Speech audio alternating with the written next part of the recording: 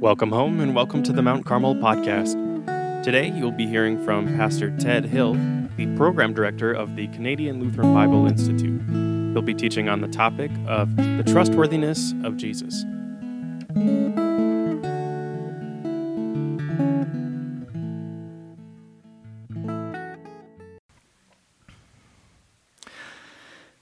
Jesus, I'm very mindful of that song, Do It Again, marching around walls and they don't seem to fall. There's a lot of things in our lives that we look at and wonder why it hasn't changed, why things aren't different.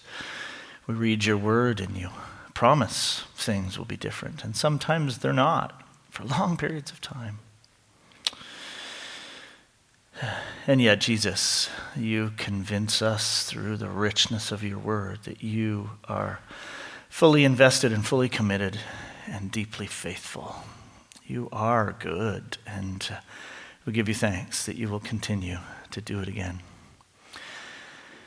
Jesus, we pray now that you would shape this time, our last kind of full time together, as we dig into proclaiming and recognizing and dwelling in how trustworthy you are, even in the most difficult things, that truly your light does shine in the darkness, and the darkness will not overcome it. And I give you thanks for that. So Jesus, I ask that you would bless the words of my mouth and the meditation of each of our hearts, that they might be pleasing in your sight. O Lord, our rock and our Redeemer. Make your word living and active, that we may know that you are interacting with us. Thank you, Jesus. In your name we pray. Amen. Amen.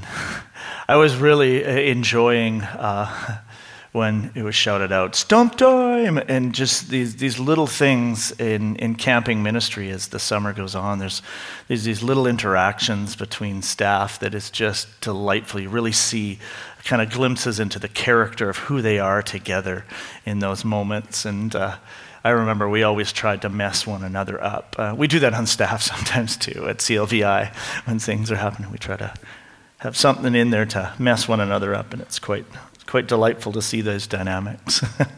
They're an amazing staff, Craig. You are an amazing staff. We love you guys. Yeah. And Jacob, he's a staff too. And Annika, she's a staff too. Wow. It never ceases to amaze me. Jesus is trustworthy. We're going to look in John 13 today. We're going to look in a chunk of Luke 22, not all of it, and I put Luke 22 in there. It's good. I think Luke 22 has 72 verses, so we probably won't read the whole thing, which sounds kind of funny at a Bible camp. Why would we read less of the Bible? And then we'll dig into the end of John 21, which is really, really important. Just a quick question, how many of you ever read this book, In the Name of Jesus, by Henri Nouwen? It's quite a stunning little book. It's subtitled Reflections on Christian Leadership, but it's really extraordinary, some of the things he does, and he talks about Jesus confronting Peter there after his resurrection, and we'll touch on that a little bit. And what does it mean, this call, this transformation from big mistakes, is which we're going to talk a little bit about today, and how Jesus redeems that and then enters in and calls us again. Because sometimes, I don't know if you felt it, but I know I have. I've felt very much that I have blown it, I've missed it. I am no longer worthy of his call. And the trustworthiness of Jesus shines most profoundly in when we think we've blown it, when we think we've really screwed up this time, and Jesus comes to us again. And I give thanks for that. So, just a brief reminder here. We belong to Jesus because he will never stop speaking into our lives. And that's what I love about the parables. That's why I called it the language of belonging. Because sometimes even we're not actually reading a parable. When we are needing God to jump to life in us, those words that kind of settle in and are planted in our hearts, they jump to life, and Jesus speaks to us again, reminding us that we do belong. We belong because he will never stop speaking into our lives. And we believe because Jesus is always at work expanding our trust in who he is and how he works. And we see some of that through the miraculous. And we are becoming amidst the trials, the heartaches, the losses, the brokenness, the failings, and the sin. All of that is in the process of becoming. I often say when I do pre-marriage counseling, I don't do many weddings anymore outside the parish, but I often say, your marriage does not grow when things are going well. You enjoy the beauty of the growth that's happened, but it doesn't grow when things are going well. It grows when you get to impart forgiveness to one another. That's when it really begins to expand, because there's something extraordinary about vows coming to life and grace and mercy being imparted to one another. When we get to forgive one another, our marriages grow and our relationships grow. When we're in the context of church, when we are able to forgive one another, that's when growth really happens. We become, in the midst of those trials, heartaches, losses, brokennesses, failings, and sin, because God shows us that we can't do it, and he is doing it. And I think that is extraordinary. And I'm thankful for that. Because if it was up to me, I'd be sunk. Right? That's what I love about his grace. It's often so surprising, because I would have never thought that he is actually like that, and he shows up. So today we want to talk about Peter. We're going to journey with the story of Peter. Probably heard many of these things a number of times, quite likely. But I love the story of Peter because it tells me who Jesus is. Fame and infamy seem to be intertwined in Peter's stormy discipleship journey. The most astounding thing about Peter's story is how we know Jesus. I'm astonished by the level of commitment Jesus had to Peter. And we become keenly aware of how fully Jesus knew Peter, how Jesus was never caught off guard by Peter's words or actions.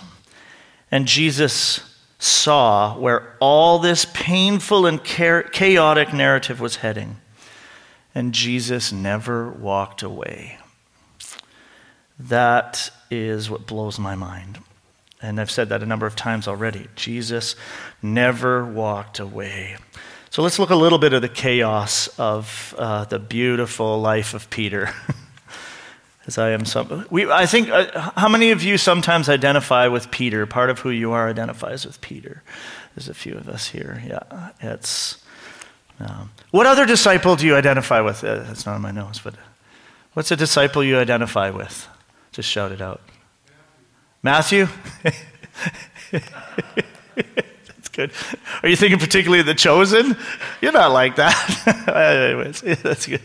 Matthew. What other disciple do you kind of identify with? Pardon? Andrew? One of the Thunder boys? Yeah. That's cool. What other disciples do you connect with? Thomas, interesting, yeah. I marvel at, I always look at just how gutsy Thomas was when he put that ultimatum down, because he wasn't in the first resurrection appearance. Because he said, unless I see and do and put, I will not believe. And I just think, and Jesus didn't say, yeah, you've asked too much or anything like that. He just walked right up to, and I love how he walks into that room. He goes straight to Thomas. And he says, okay, Thomas, here it is. Put your hands here, put it here. Now is the time to believe. Yeah. Thomas, yeah, that's a good one. I identify with Peter a lot. So let's look at John 13. And we'll read most of it. Yeah, we'll read the whole chapter. It's not that long.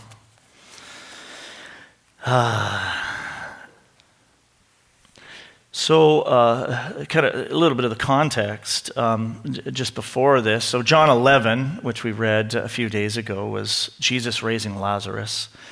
And then, do you remember what happened in John 12? It was kind of, I think it was a celebration supper.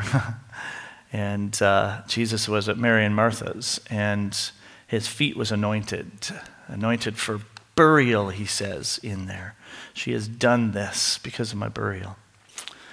And then we have John 13, which is the start of the Passion narrative in John. Now, before the feast of the Passover, when Jesus knew that his hour had come to depart out of this world to the Father, having loved his own who were in the world, he loved them to the end. I just read this morning and I missed that completely and just stuck that. Pause for a second. I got to ask Nate. Russ isn't here yet. Nate, have you ever read the gospel text on Sunday morning and go, wow, how did I miss that all week? You've done that before? I do that. I've done that often. You can spend a whole week studying, and sometimes we can study really hard, and then we speak it in the body of Christ, and we go, oh, wow! And that just happened. It's like, having loved his own who were in the world, he loved them to the end. I think that's what I need to hear today. Wow. During supper, when the devil had already put into the heart of Judas Iscariot, Simon's son, to betray him, Jesus, knowing that the Father had given all things into his hands, and that he had come from God and was going back to God, he rose from supper. He laid aside his outer garments, and taking a towel, tied it around his waist. Then he poured water into a basin and began to wash the disciples' feet and wipe them with the towel that was wrapped around him. He came to Simon Peter, who said to him, Lord, do you wash my feet? Jesus answered him, what I am doing, you do not understand now. But afterward you will understand. And Peter said to him, shall never wash my feet. Sorry, Jacob, I was talking really quiet and now I'm talking loud. You shall never wash my feet. Jesus answered him. Simon Peter said to him, Lord, not my feet only, but also my hands and my head. And Jesus said to him, I think he did that. The one who has bathed does not need to wash, Peter, except for his feet, but is completely clean.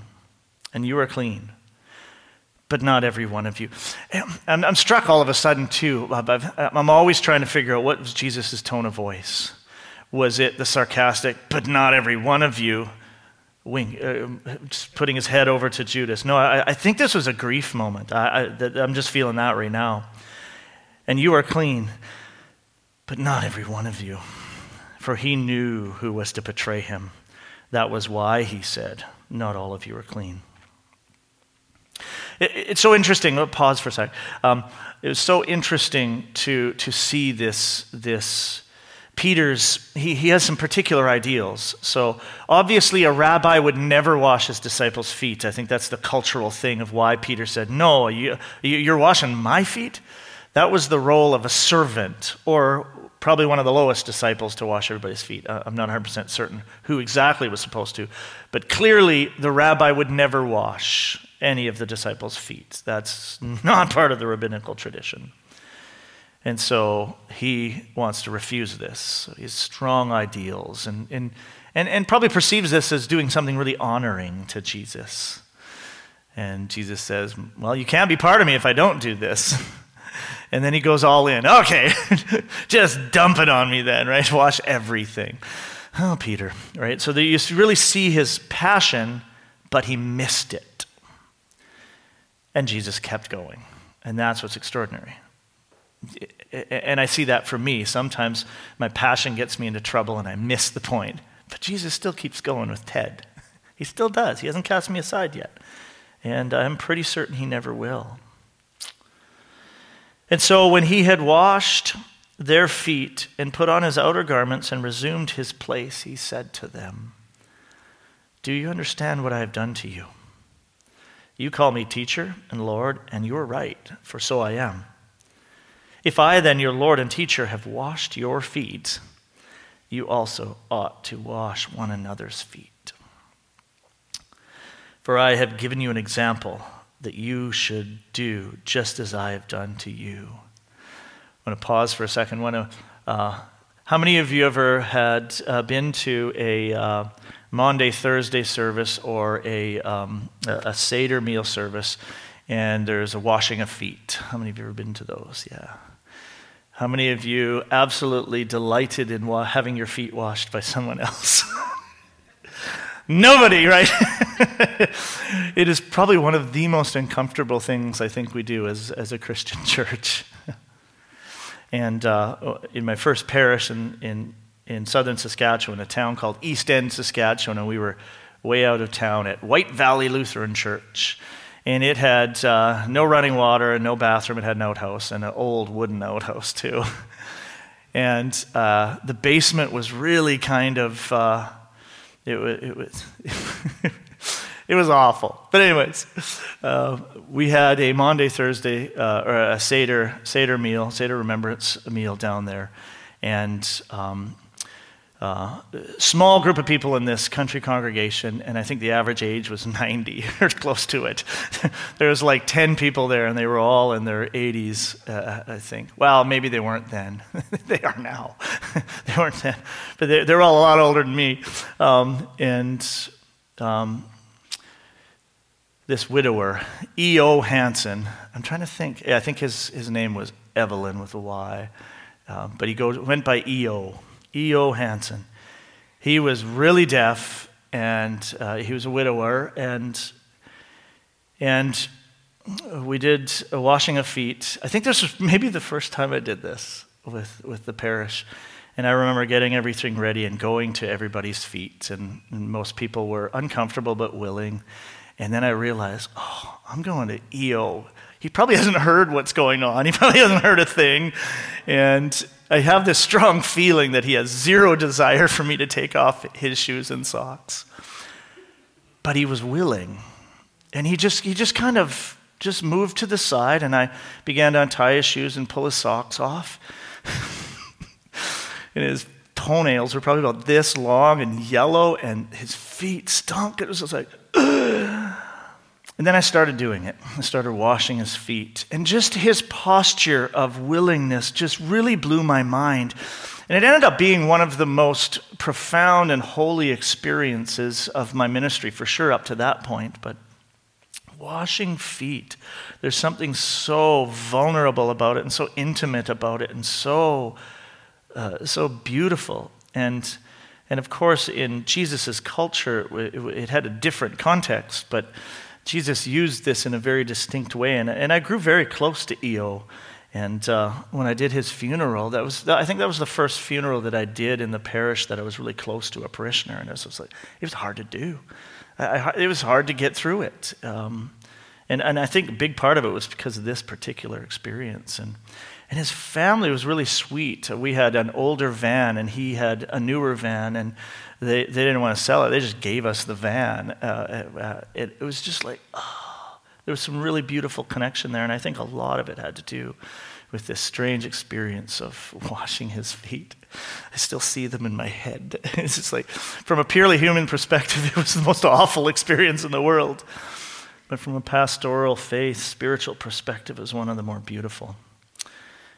But Jesus, he says, for I give you an example that you should also do as I have done to you. And very much it's lowering ourselves, getting off the high places of power and control and serving. And then Jesus, to continue here, truly, truly I say to you, a servant is not greater than his master, nor is a messenger greater than the one who sent him. If you know these things, blessed are you if you do them. I am not speaking of all of you. I know whom I have chosen. But the scripture will be fulfilled. He who ate my bread and has lifted his heel against me. I am telling you this now before it takes place, that when it does take place, you may believe that I am he. Truly, truly, I say to you, whoever receives the one I send receives me, and whoever receives me receives the one who sent me." After saying these things, Jesus was troubled in his spirit and testified, "Truly, truly, I say to you, one of you will betray me." The disciples looked at one another, uncertain of whom he spoke. One of his disciples, whom Jesus loved, that's John, was reclining at table at Jesus' side. So Simon Peter motioned to him to ask Jesus of whom he's speaking.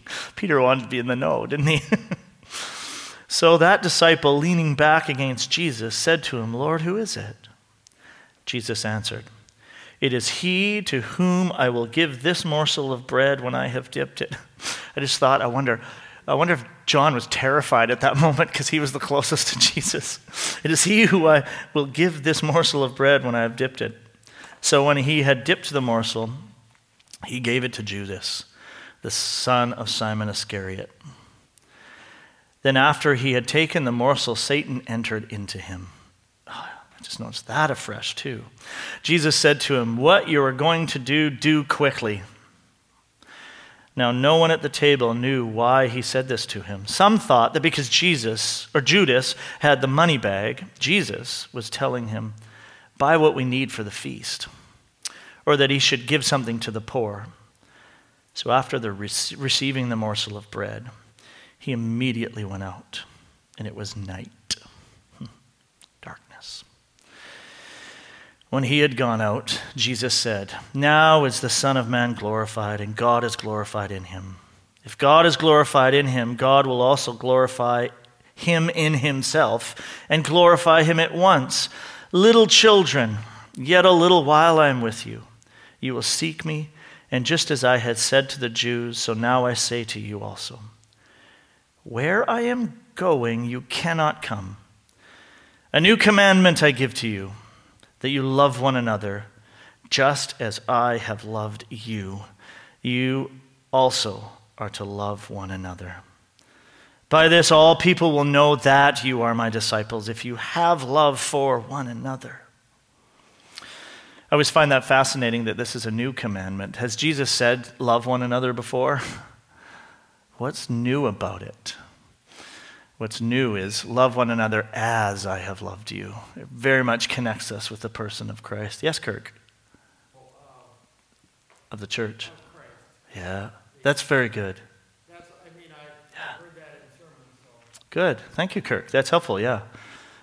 It's not just love your neighbor as yourself. It's love one another. Have love for one another. Yeah, right. And Jesus does say that.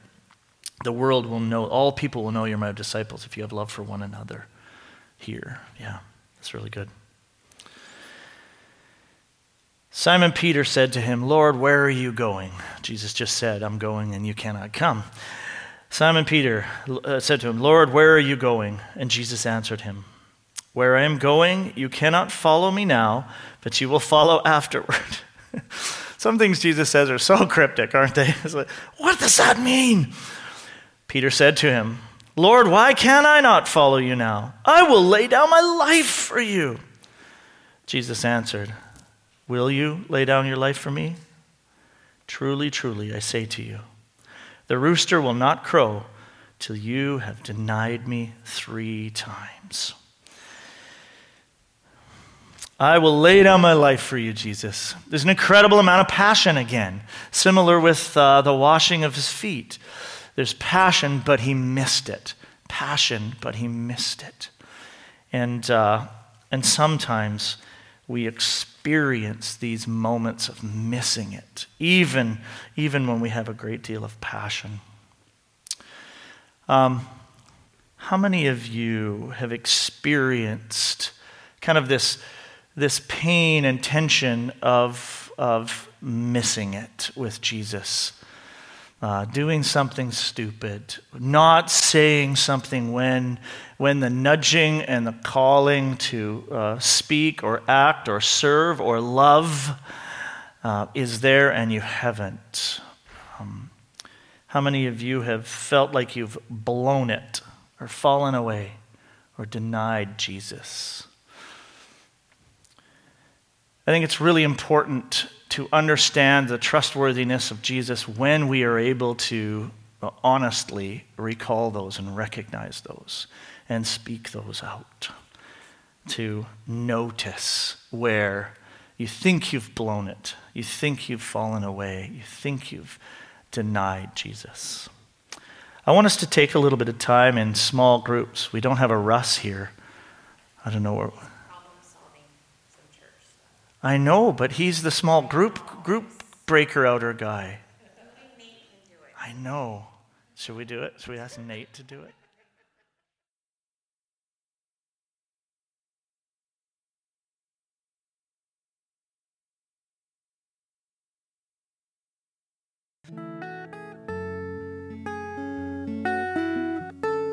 Thank you for joining us today on the Mount Carmel podcast.